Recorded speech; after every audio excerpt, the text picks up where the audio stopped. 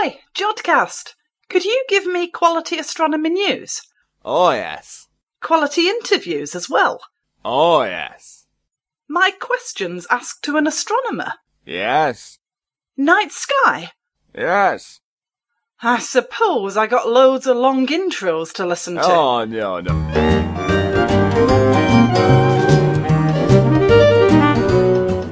The Jodcast, blaming the Torchwood Gremlins for LHC problems, with Megan Argo, David Alt, Ian Morrison, Nick Rattenbury and Roy Smits. The Jodcast, October issue.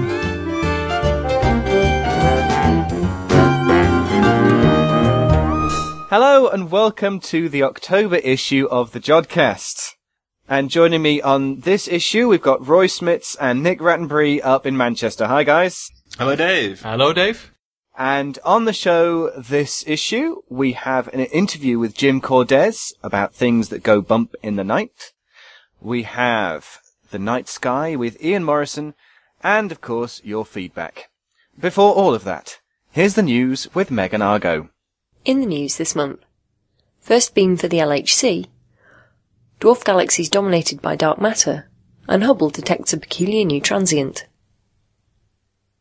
On Wednesday, September the 10th, the first beam was successfully steered around the full 27 kilometres of the Large Hadron Collider, the world's most powerful particle accelerator. After more than 20 years of planning and construction, involving an estimated 10,000 people from 60 different countries, the first beam of protons was accelerated to almost the speed of light at 10:28 a.m. Operated by CERN, the European Organisation for Nuclear Research, the LHC is located 100 metres underground near Geneva in Switzerland. There are many experiments which will use the highest energy particle collisions ever generated in an accelerator to probe the structure of matter. It is hoped that experiments at the LHC will produce the first experimental evidence for the so far theoretical Higgs boson, explaining the mechanism which generates mass.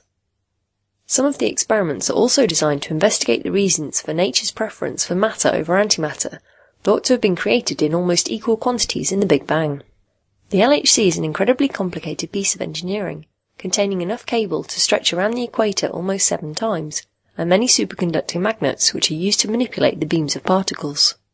Unfortunately, just over a week after the first beam was directed around the ring, a fault developed during testing in Sector 34, the final sector to be commissioned. Investigations so far suggest that the likely cause was a faulty electrical connection in the bus bar connecting 2 magnets. Normally operating at a temperature of 1.9 Kelvin and cooled by liquid helium, the magnets become superconducting, allowing them to conduct current without resistance and generate the large magnetic fields required to steer the beams. Early reports from CERN suggest that the fault in the bus bar caused what is known as a quench, where the magnet started to heat up, losing its superconducting properties. The quench caused the connection to melt, resulting in a helium leak. The whole section must now be heated up so that engineers can carry out repairs and then cooled back down to 1.9 Kelvin before operations can resume, a process which could take up to 2 months. A project using the Hubble Space Telescope to search for distant supernovae in order to measure the expansion rate of the universe has discovered an unusual event which does not match any known class of transients. The event, known as SCP-06F6, was discovered in observations made in 2006 by astronomers working on the Supernova Cosmology project. Its properties, however, are very different to other supernovae. First appearing on an image taken on the 21st of February 2006, the transient brightened over a period of 100 days before fading away over a similar length of time, peaking at magnitude 21 on May 17, 2006. In contrast, supernova light curves generally have faster rise times and are far less symmetric than that of SCP-06F6. The transient also has no previously known host galaxy or progenitor star in images taken prior to February 2006, and spectra of the event do not match anything previously observed. Showing only 5 features, all of them broad absorption lines, the spectra of this object look nothing like supernova events. With so few spectral features, getting reliable identification of the lines is difficult, and, since the line identifications are often used to calculate the redshift, and hence a distance for an object, it is also not clear how far away this event was, or even whether it was galactic or extragalactic in origin. The results, to be published in an upcoming issue of the Astrophysical journal, have puzzled astronomers, with various theories being put forward to explain the unusual characteristics of the event. One suggestion is the explosion or tidal disruption of a carbon star at a distance of 2 billion light-years, due to a possible correlation of the absorption features with the spectrum of molecular carbon. Adding to the puzzle, an X-ray source was also detected at the same position as SCP-06F6 by XMM Newton during the fading of the optical source, but no X-ray emission was seen either before or after the event. This X-ray source is difficult to explain if the event was indeed the explosion of a carbon star with a relatively low temperature of between 5,000 and 6,000 Kelvin. So far, this event is unique, but new telescopes dedicated to searching the sky for transients, such as the Large Synoptic Survey Telescope, may discover more such events which could help solve the mystery. Orbiting the Milky Way are more than 24 dwarf galaxies. Many of these are so faint that they were initially thought to be globular clusters in the halo of our galaxy, rather than galaxies in their own right. Many of these ultra-faint dwarf spheroidals have been discovered as statistical overdensities in the number of stars in data from the Sloan Digital Sky Survey. One of these low-luminosity galaxies, located in Leo, has been found to have an unusually high dark matter content.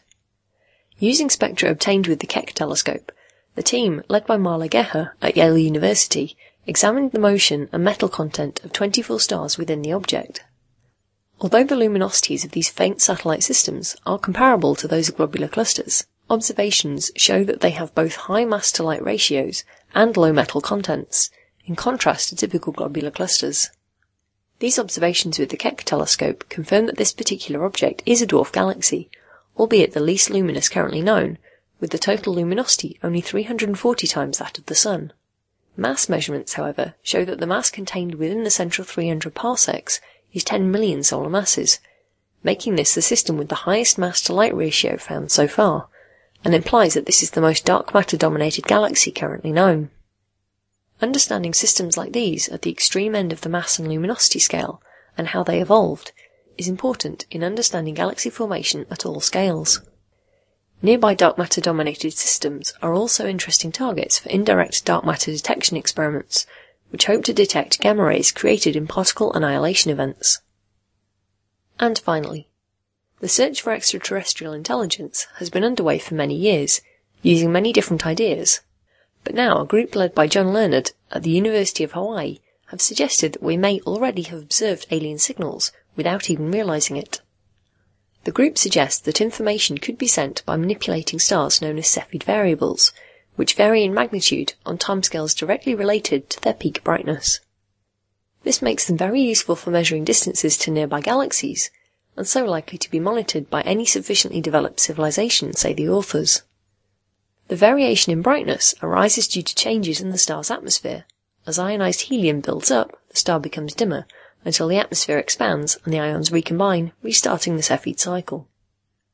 The group suggests that messages could be sent by firing a beam of neutrinos into such a star, heating its core and causing it to brighten early. Although the authors dub this the Cepheid Galactic Internet, they admit that the data rate is somewhat slow. A Cepheid variable with a period of 1 day would only be able to transmit about 180 bits per year. Thanks, Megan. Now, with some other news, Roy and Nick, what we've got in the feedback bag this month. So we have feedback from Michael Van Voren, who read in an in-flight magazine that Brian May, Queen guitarist, is now an astrophysicist. A further discovery was made by Joe Jones, who found out that Brian Cox is now indeed a professor. Further feedback from Tom Grajalewski and Jeremy, who both seem to appreciate the Jodcast. Thank you all very much for giving your feedback. And thanks also to Chris Ward, who sent in an idea for a Stargate intro to the Jodcast. So thank you very much. You'll be hearing that sometime very soon. And of course, if you have any ideas for intro outros that you'd like to hear us parody on the Jodcast, or any questions for the extra issues of the Jodcast, then please let us know. And you can always send your feedback in on the website at www.jodcast.net. Send us an email, fill in the web form, send us a postcard. Again, we love receiving postcards. Send us a letter. Please let us know how we're doing on the Jodcast. We love receiving your feedback. And of course, some people have been active on the Facebook group. And in fact, there are 252 members now of the Facebook group, and there has been a lot of debate on the wall and in the discussion forums there. A new post has been created by Colin Stewart of the University of Manchester, wondering what people think of the first video episode of the Jodcast. And Carlo Prushtak in Croatia said that it's quite informative. It's a nice choice for the first video episode, starting from the basics, to actually see inside Jodrell Bank and what it looks like. So thank you very much for that feedback, and do please check out the new video episode and let us know what you think of it. It's very different to the audio podcast. It's short, snappy, and you get to see things, obviously. And also on the Facebook wall, thanks to Phil Pavlin and to Nick Everts, who wonders how he can get a Jodcast t-shirt. Yes, and to all of those out there who would like to purchase a Jodcast t-shirt, we are working on ways in which we can do this via a website. Do stay tuned. If you live anywhere near Jodrell Bank Observatory, you can always pop into the visitor centre where they are on sale. But do stay tuned. We are working on a way for selling the Jodcast merchandise, which currently comprises just of t-shirts, via the web. So we're working on it. Do stay tuned. And of course, if you see anyone wearing a Jodcast t-shirt, either go up to them and say hello, or tell us that you've seen someone wandering around. I've certainly been wearing mine around London and around Birmingham in the past few weeks, so please let us know if you spot someone wearing a Jodcast t-shirt. The more random the place, the better. Yes, indeed. And also, Stephen Dyson says that he listens to the Jodcast on the 746 to London Cannon Street. Which he thinks is a weird place anyway. And he says that Tim was right, it was a brilliant interview about dark matter. It's not just a convenient phrase to him anymore. He now has some idea of what it is. Keep up the good work. So that's the news from Facebook. Now, I caught up with Professor Jim Cordes, who was visiting Manchester for a conference on pulsars, to talk to him about the time variable universe. I'm joined now by Professor James Cordes from Cornell University. You're a professor at Cornell. Thank you very much indeed for joining us. Glad to be here. Now, you were here joining in a conference which Manchester has been holding on pulsars. So is that your main field of research? It has been for about 30 years.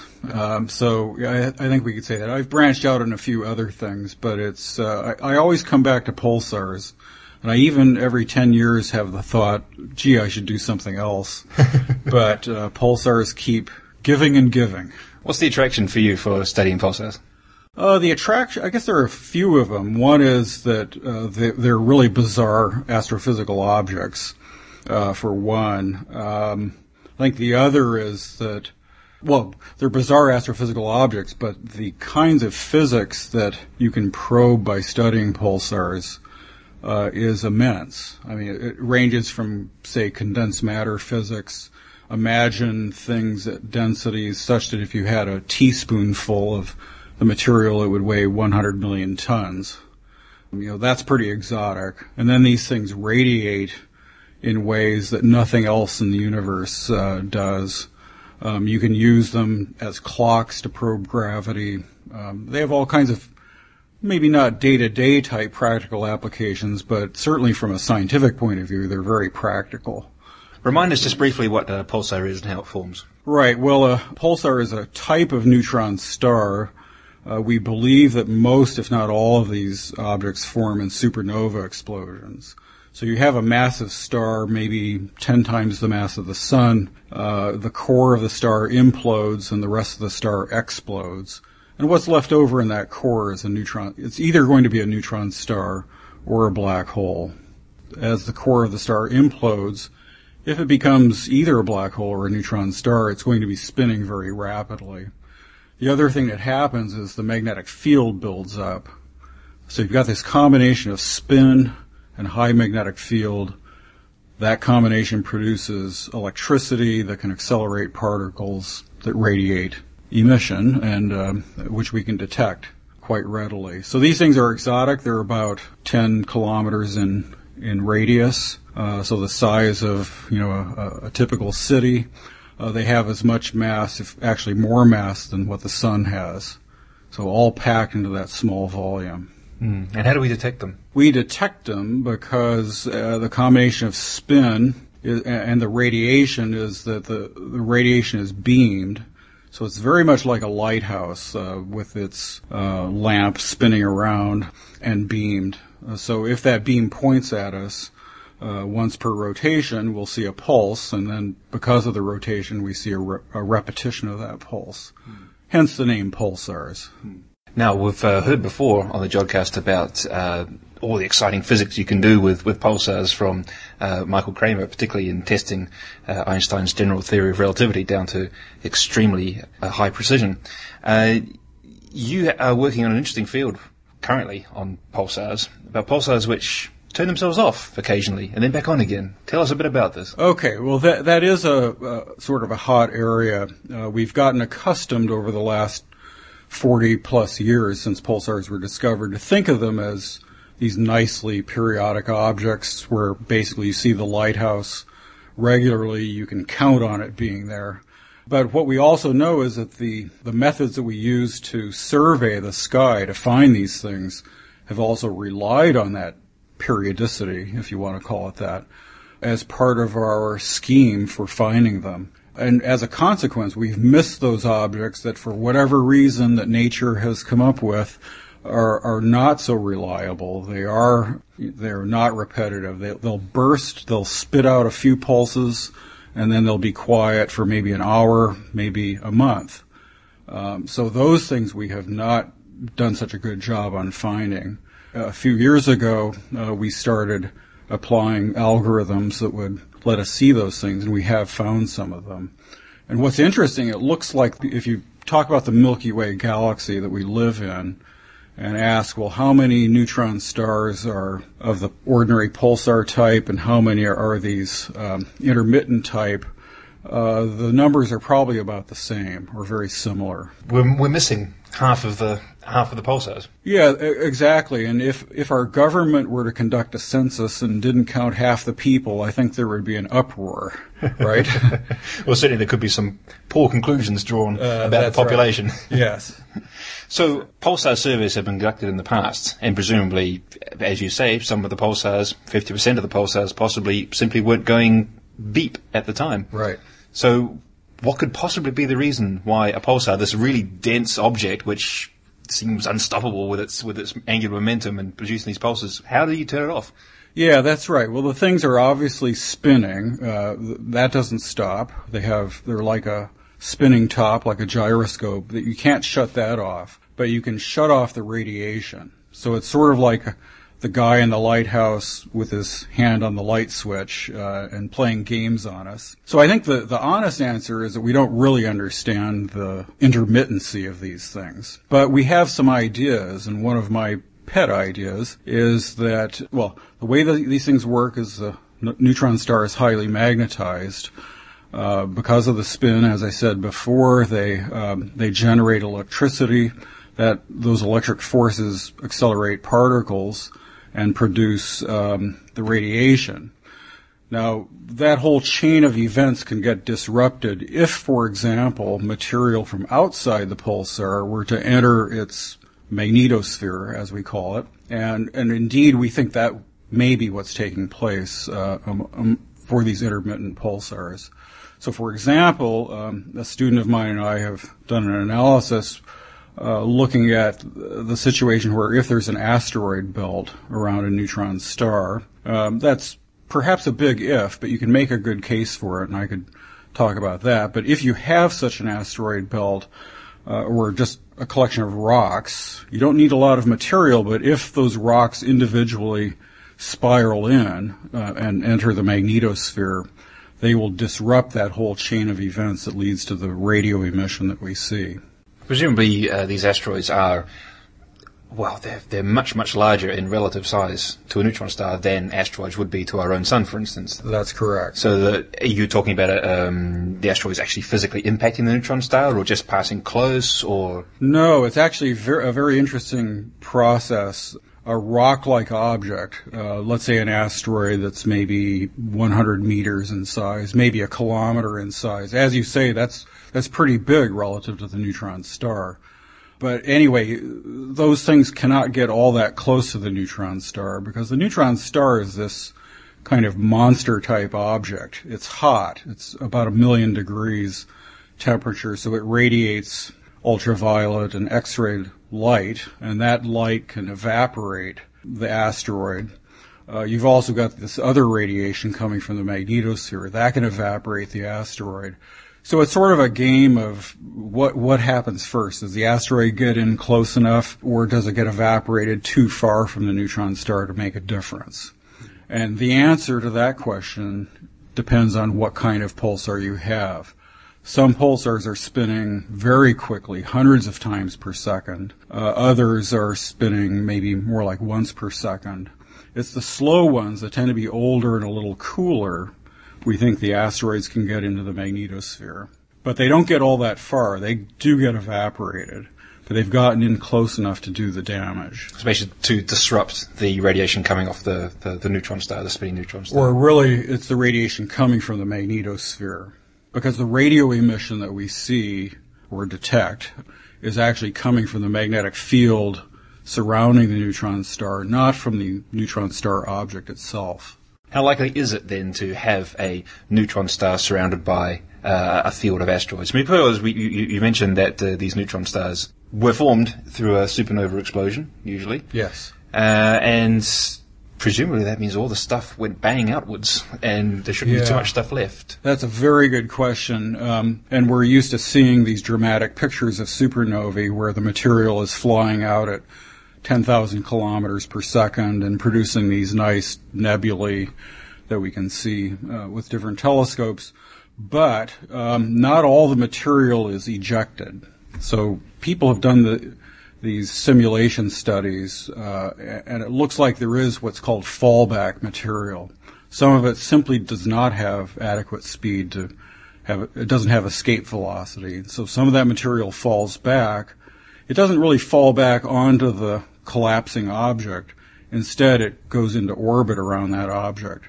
So it's very similar in many respects to what the solar system looked like early on. We had this object that was collapsing to form the sun, but there was also all this material that was in orbit in a disk that produced the planets, that formed the planets.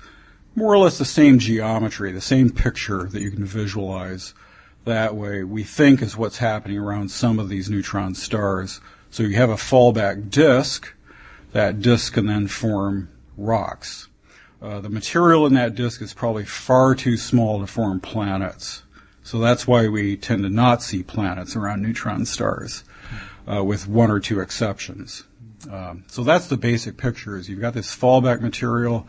It cools off and becomes neutral instead of ionized, and it gradually forms rocks, maybe over a period of about 10,000 years. And then the material will migrate in. It's a standing question at the moment is planetary formation, how do planets form around normal stars?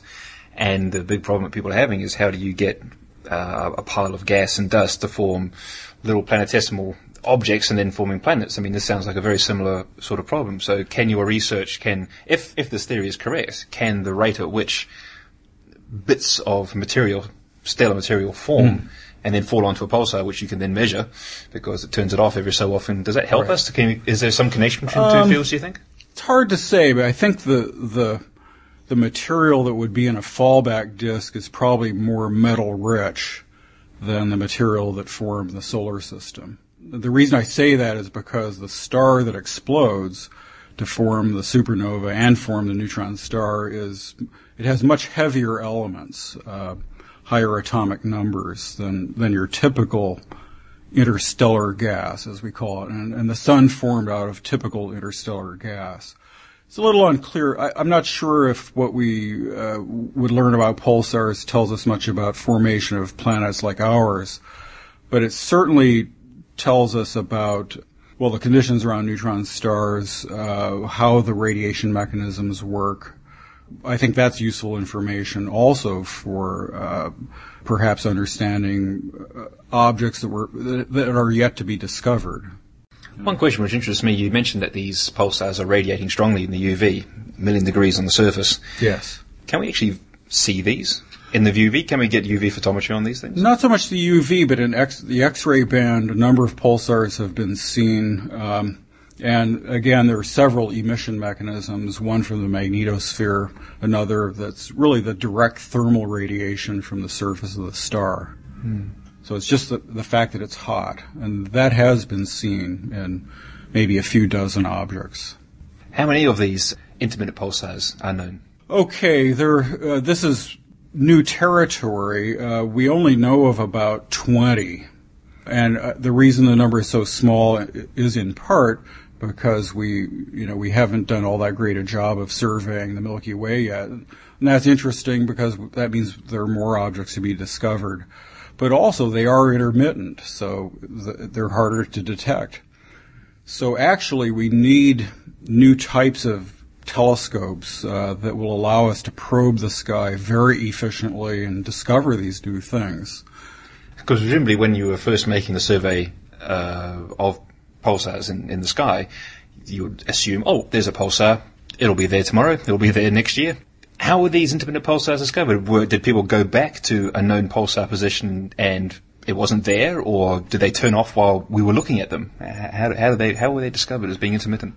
Well, there are actually several different kinds, but the ones that were discovered recently are ones that are very intermittent. They're usually off. They may be on for, they may emit a couple of pulses and then be off for hours, that type of thing. And so if you imagine that you've got the Milky Way peppered with these kinds of objects, in some sense it doesn't matter where you look.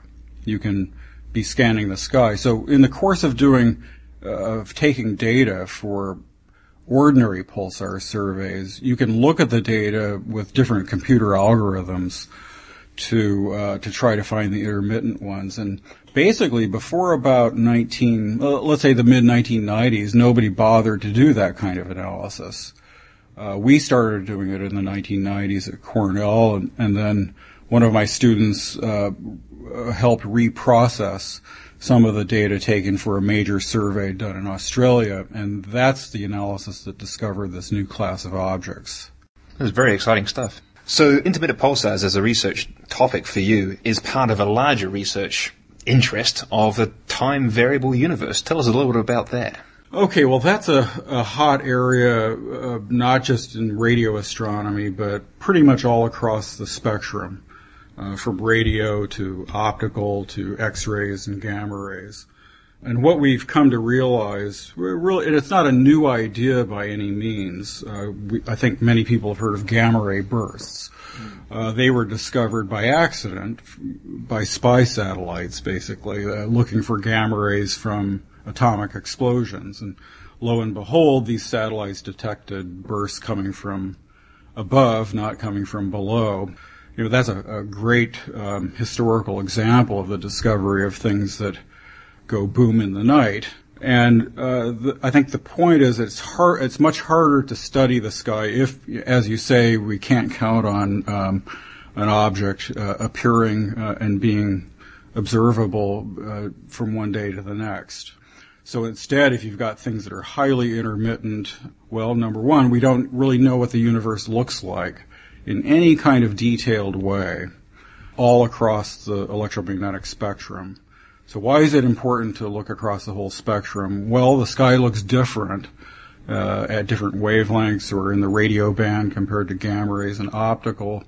And some objects appear in only one or a few of those bands, not all of them. So if you want a comprehensive view of what's out there, you pretty much need to cover the whole spectrum. And as I said, it's much harder to do that, and so that means continuously we have to improve telescopes. So there's a project for optical astronomy called the Large Synoptic Survey Telescope. It's supposed to come online sometime next decade, and it will be doing a comprehensive mapping of the sky. It'll map the whole available sky every night, over and over again, looking for these transient sources, if you want to call them that. Comprehensive is sort of an understatement, isn't it? It's like a vacuum cleaner. Does the whole sky every night, or at least the whole sky it can see. The whole sky every night. It's remarkable. That's right. And so in terms of these things are very data intensive, so that particular project, it'll generate something like 10,000 gigabytes of data every night, which sounds crazy to us now, but 5, 8 years from now, it'll seem very simple to deal with. So that's one aspect of it. For the optical, for the radio, at radio wavelengths, there are several projects now, telescopes being built or planned. One of them is in Australia called the Murchison Wide Field Array, operating at frequencies close to the FM band, actually, and it will be able to survey the sky at any instant. It'll be looking at many tens of square degrees. So a big chunk of the sky at any one time. So if there are these intermittent transient things, they will certainly be seen. And we're sure that there are, because we already know of some classes of such objects. But the really exciting thing is that I would say it's guaranteed we'll find new things. And what those might be, well, if they're really new, how can we predict? But you can speculate, and I would say something along the lines of maybe some kinds of planets that are orbiting close to their stars will produce intermittent radiation. Jupiter actually does that in our solar system, but it's because of its orbiting satellite Io, which orbits close to Jupiter. There's this intermittency. But the same thing could be true for extrasolar planets. So that's one class of object which is guaranteed to exist, I think. The question is, how bright are they? Can we detect them? Another one, a real wild card, I think, is other civilizations that are out there. They may be transmitting FM radio like we do, analogously, or they might be transmitting radar signals the way we do for our aircraft. But also, this is one of the things that my former colleague Carl Sagan used to talk about. Any advanced civilization will have to guard its planet against asteroid impacts. And one of the best ways to track asteroids is with radar. So you bounce radio signals off them, you can determine their orbits, and you can then check whether that asteroid is on a collision course or not. So those kinds of radars are very powerful, and they could be seen across great distances in the galaxy. So you're speculating that extraterrestrial intelligence will be using this sort of system to be making sure that asteroid coming towards their planet is actually going to miss them. That's exactly right. And it's rampant speculation, but it's a plausible kind of thing. And of course, we would see this very intermittently. We would have to be looking in the right direction at the right time in order to detect those things. And then there are other astrophysical type objects that you can think about. So that array in Australia is one example. Another one that actually Michael Kramer and I are working on together is the planning for the square kilometer array, which will be built starting sometime next decade. That'll be operating at somewhat higher frequencies. But one of the things I'm really pushing for is that it have this capability of characterizing the sky in this time variable way, the intermittent way. And so I like to kind of paraphrase Heraclitus, who said, you don't step in the same river twice, and what I would say is you don't see the same universe twice. Exciting stuff, isn't it? I mean, they do say that you build a new telescope, you observe in a new wavelength band, you observe the universe again and again every night, you're bound to learn something new. I mean, that will bring new science, so it's exciting times. It really is, and that's, I think, what attracts many people into astronomy, because it's high tech for one thing, but it's also you're probing nature in the most fundamental way. Let's talk about one more transient phenomena. Let's talk about rats. What are rats? Well, rats we kind of talked about already. Those are the rotating, it's RRAT, rotating radio transient. These were the objects that were found in this reanalysis of other survey data, and where just a few pulses were seen from a given direction. So initially, it wasn't clear what kind of objects these were. Were they just one-off type bursts, or were they repetitive?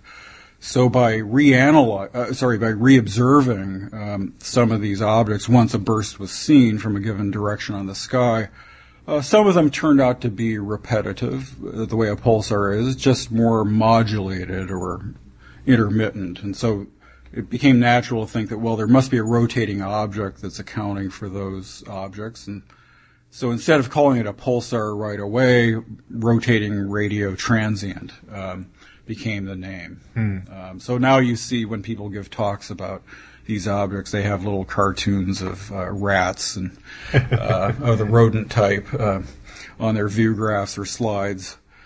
But some of them, it isn't so clear whether they're the same kind of object because we haven't seen them repeat. And for me, it'd be more exciting if it's something besides a neutron star, actually. Very good. We'll wait for the jury to come back in on that one. Right. Now, you've done observations at Arecibo. Which That's correct. Is a wonderful instrument. And do tell us a little bit about what it's like to observe in Arecibo. Well, Arecibo is in the tropics, so it's in the mountainous region of Puerto Rico. It's built into a sinkhole. Arecibo still is the world's largest aperture as an antenna.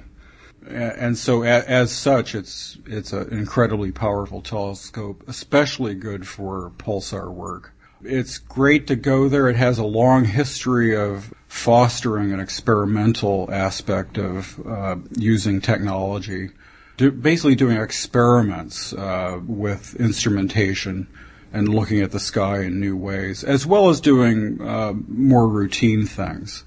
So it's a great place because it is so sensitive and it has this experimental aspect to it. Right now, with funding in the U.S., it's Arecibo and some other telescopes are under threat of being closed down. And so what we're trying to do at Cornell is to find a new business model that will allow Arecibo to keep going. Would that include private sponsorship or sale of time to other institutions? Where do you get money to run something like Arecibo? Yeah, it's difficult because in the U.S., and I think this is true around the world, radio astronomy has been funded by governments, scientific funding agencies, the National Science Foundation in the case of the U.S., and that's been true ever since World War II. We live in different times now, and if you look at, if by comparison you look at the optical community, optical telescopes, well, many of them have been funded privately, at least in the U.S. And so what the National Science Foundation is now promoting is basically partnerships where it may be some mixture of private and public funding. But we need to take the first step on that. And I think just given the overall financial times, maybe especially this last week, we need to be creative on how we do this. But we have a lot going for us because astronomy of all types appeals to many people. And so as such, it gets a lot of support from the public. And there may be ways of attracting some private money for that purpose. Easier said than done, but we have to try. Indeed. Well, thank you very much indeed for taking the time to talk to us today. Oh, glad to do it, Nick. So there you go. You don't observe the same universe twice.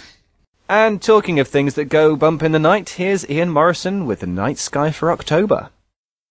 Hello everybody, and we'll now consider what you might be able to see in the night sky this month of October. Just before I start, I think a bit of interesting news. A sunspot has been seen on the sun. We've been in a transitional region or period between the last solar cycle and the next one. These are typically about 11 years long, during which the solar activity and hence the number of sunspots rises fairly quickly over a period of about 4 years and then falls more slowly to the end of that cycle. In fact, the period between the last cycle and this is around 350 days, and that's somewhat longer than the typical, which is about 250 days. And so it's perhaps slightly encouraging that a sunspot's been seen. Not a very obvious one, actually. It's most obvious in some of the things like the magnetograms rather than the visible images of the sun. But it is there, and that could herald the start of the next solar cycle, in which case the maximum will probably occur in about 2012 and then tailing off after that. Also interesting, there's a spacecraft called Ulysses that's actually monitoring the solar wind, which is another measure of solar activity. And that's now at its lowest for the last 50 years. So the sun's been a bit quiet. And if it stayed quiet, as it has done in the past, that could have a significant effect on what is now called climate change or global warming. It might counteract some of the effects of the CO2 we're putting into the atmosphere. So what I'm saying is just keep an eye. You can put SOHO spacecraft into Google and see the latest pictures, and let's see in the next few months if the number of sunspots increases. Okay, well, the nights are drawing in, and not only can you see the sky after sunset in relatively early evening now, but also it's still dark, at least when I get up. And this morning I had a wonderful view of Leo and Orion in the south, and in fact rising in the east was a lovely thin crescent moon, a waning crescent moon. So there are some nice things to see in the morning sky, as we'll see later on. Setting towards the west as nightfall begins is a very nice area of sky, Cygnus, Lyra and Aquila the Eagle. I've talked about these quite considerably over the summer. The three brightest stars, Deneb, Vega and Altair, form what's called the summer triangle, but we can still see it, in fact, in October. And if you want to learn more about that area of the sky, just go back to some of the earlier podcasts this year, and you can just pick up the part where I talk about them. Over towards the south in the mid-evening, we have, fairly high in the south, the square of Pegasus, which is an upside-down winged horse. Up to its left is Andromeda. In fact, the top left star of the square of Pegasus is actually called Alpha Andromedae, so it's part of the Andromeda constellation, and in there lies the galaxy M31, and I'll mention that a bit later in the highlights of the month. Up to the left of that is the constellation Perseus, and to its upper right is the constellation Cassiopeia. If you look with binoculars between Cassiopeia and Perseus, you should find a rather fuzzy, bright area of sky. That looks lovely in powerful binoculars. It's called the double cluster, and there are two close open clusters. You can see it with your unaided eye, but binoculars will show it very well. It's a lovely, very rich region of the Milky Way. Below the square of Pegasus is Pisces, and we also have Cetus over to the lower left, and I'm going to come back to Cetus again in the highlights.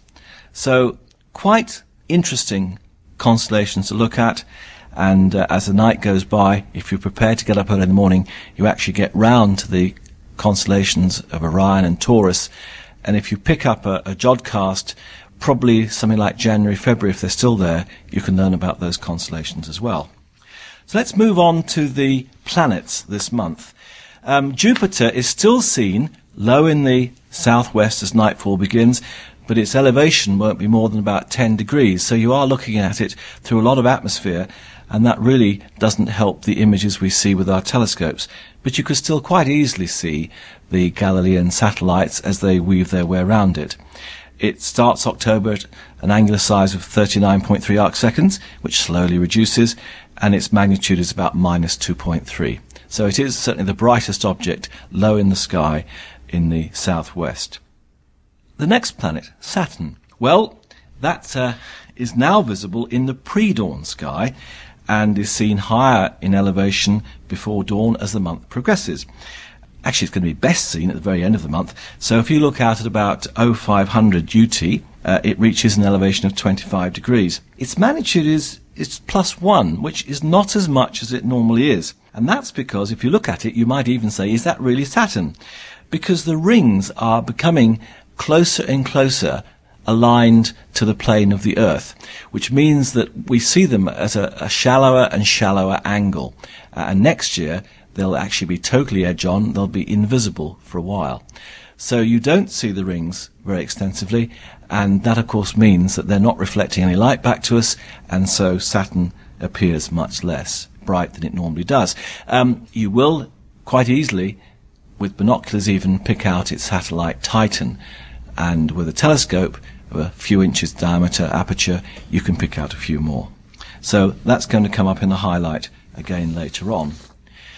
Mercury passes between us and the Sun on the 6th of October, so there's actually no chance of seeing it in the early part of the month, but actually it reappears quite soon in the pre-dawn sky, and it reaches what is called western elongation. That's when it's furthest an angle from the sun on the 22nd of the month. Now, in complete contrast to the last time it was visible low in the west after sunset, this time it's much higher in elevation and a much, much better chance of seeing it. In fact, it's the best chance this year of seeing Mercury in the pre-dawn sky. So it might well be worth having a look for that. That comes up in a highlight. Mars is now so close to the sun you can't see it at all during the month, so we have to ignore Mars. Venus has been around for a while. It's seen, unfortunately, very low in the west after sunset, shining to magnitude of about 3.8. It's gradually moving in angle away from the sun, so it remain in the sky for longer after the sun has set. But nevertheless, it's not as appearing as bright and as obvious to us as it often does, because it doesn't really rise very much in elevation. The angular size is about 12.2 arc seconds. What happens is that is gradually increasing, but the area of Venus that's being illuminated is reducing. Those two effects cancel out pretty well, so the brightness stays at about -4 for several months at a time, so that's quite interesting. Well, you can find more about planetary images in detail if you happen to want to go onto our night sky webpage on the Jodrell Bank website, and you can actually find links to information about the planets. Well, finally, let's have a look at some highlights, but then there's actually one extra part of the section this month, and hopefully in continuing months, as we'll see. I mentioned that Saturn will be seen better later in the month, as will Mercury, and around October the 26th, they're both fairly high in the sky. On the 26th, they're joined by a waning crescent moon. In fact, the night before, the moon will be up to the right of Saturn. On the 26th, in the very early morning, it's going to lie between Saturn and Mercury. So that should be a very nice skyscape in the morning, about 90 minutes before dawn. One thing that you may never have tried to observe is one of the minor planets or asteroids. Now, they may now be called small solar system bodies, but nevertheless, I prefer the word minor planet. Though not the largest, Vesta is in fact the brightest, and at magnitude 6.5, it's fairly easy to see in a pair of binoculars if you know where to look. And during this month, it actually passes across the head of Cetus the whale. And on the night sky page on the Jodrell Bank website, I've given you both a chart to show you where to look for it, but also a template which would allow you, if you print it out, to plot the positions of the brighter objects within the head. And if you do that on a couple of nights, you should see, separated by a few days, you should see that one of these objects has moved. And that means you really have seen the minor planet Vesta.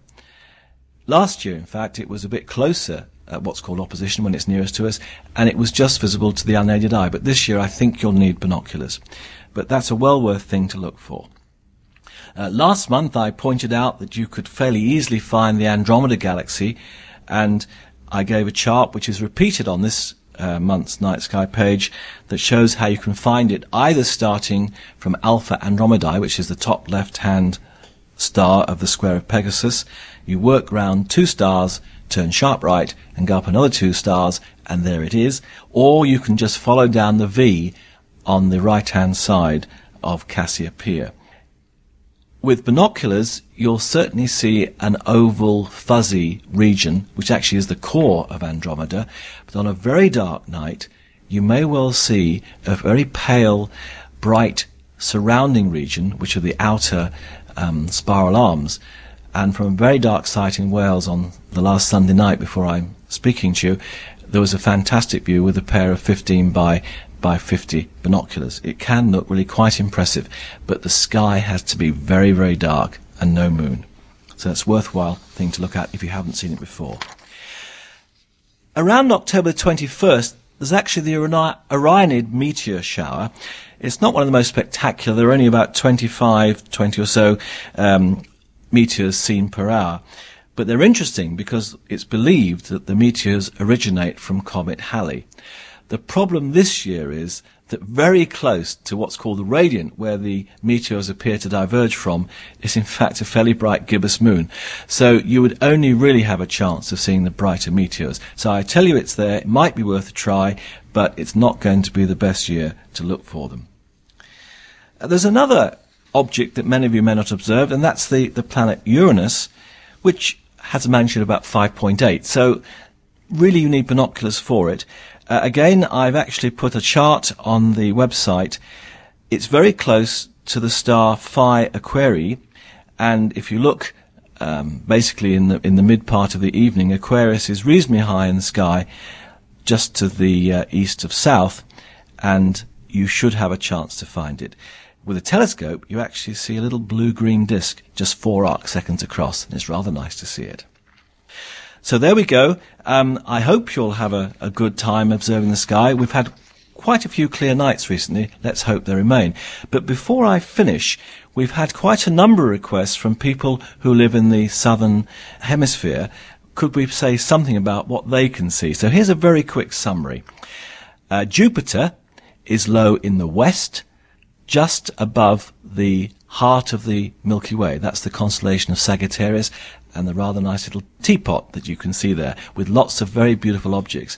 Sadly, in the northern hemisphere, they're so low on the horizon where we live, in England, we don't see them very well, but you see them much better in the southern hemisphere. Fairly high in the south, coming up towards almost overhead, are the large and small Magellanic Clouds, which are two nearby irregular galaxies that most people think, are orbiting our own Milky Way galaxy. I read recently that some people aren't quite so sure about that. They might just be passing by. Nevertheless, you see them as little sort of milky clouds in the sky. Now, if you look just to the right of the small Magellanic Cloud, that's the less bright one, you should see, certainly with binoculars, a little misty blob. And that's 47 Tucani, which is one of the two most spectacular globular clusters that one can see in the southern hemisphere, and well worth having a look. The other's in Omega Centauri, but not really so visible at the present time. Andromeda is low in the north, to the lower right of the square of Pegasus. Now, in the north, we see the square of Pegasus upside down, but you see it the right way up. So it's worthwhile picking out Andromeda, and the chart that I have, if you just sort of rotate it round through 180 degrees, should help you find it. Finally, Vesta, I mentioned, which is crossing through the heart of Cetus the Whale, is also visible up and to the left of Pegasus. So again, given the chart on the night sky page, you could actually find that by turning things upside down. I hope that I've got that all right, because it's actually quite difficult for us to try and get a feel of what you would see in the other hemisphere. Everything goes the wrong way, if not just upside down as well. So I hope I've got that right. I'll try and pick out at least one or two things that you can look for each month in the coming months. Good hunting.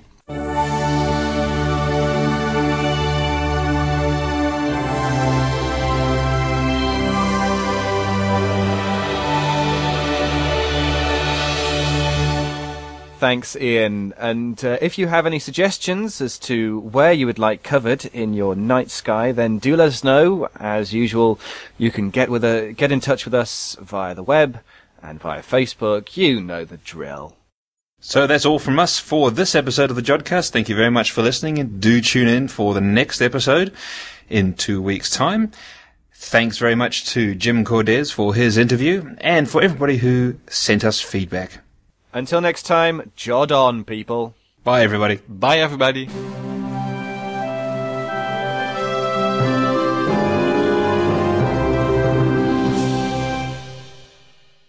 And you can still give me all this twice a month. Oh, yes.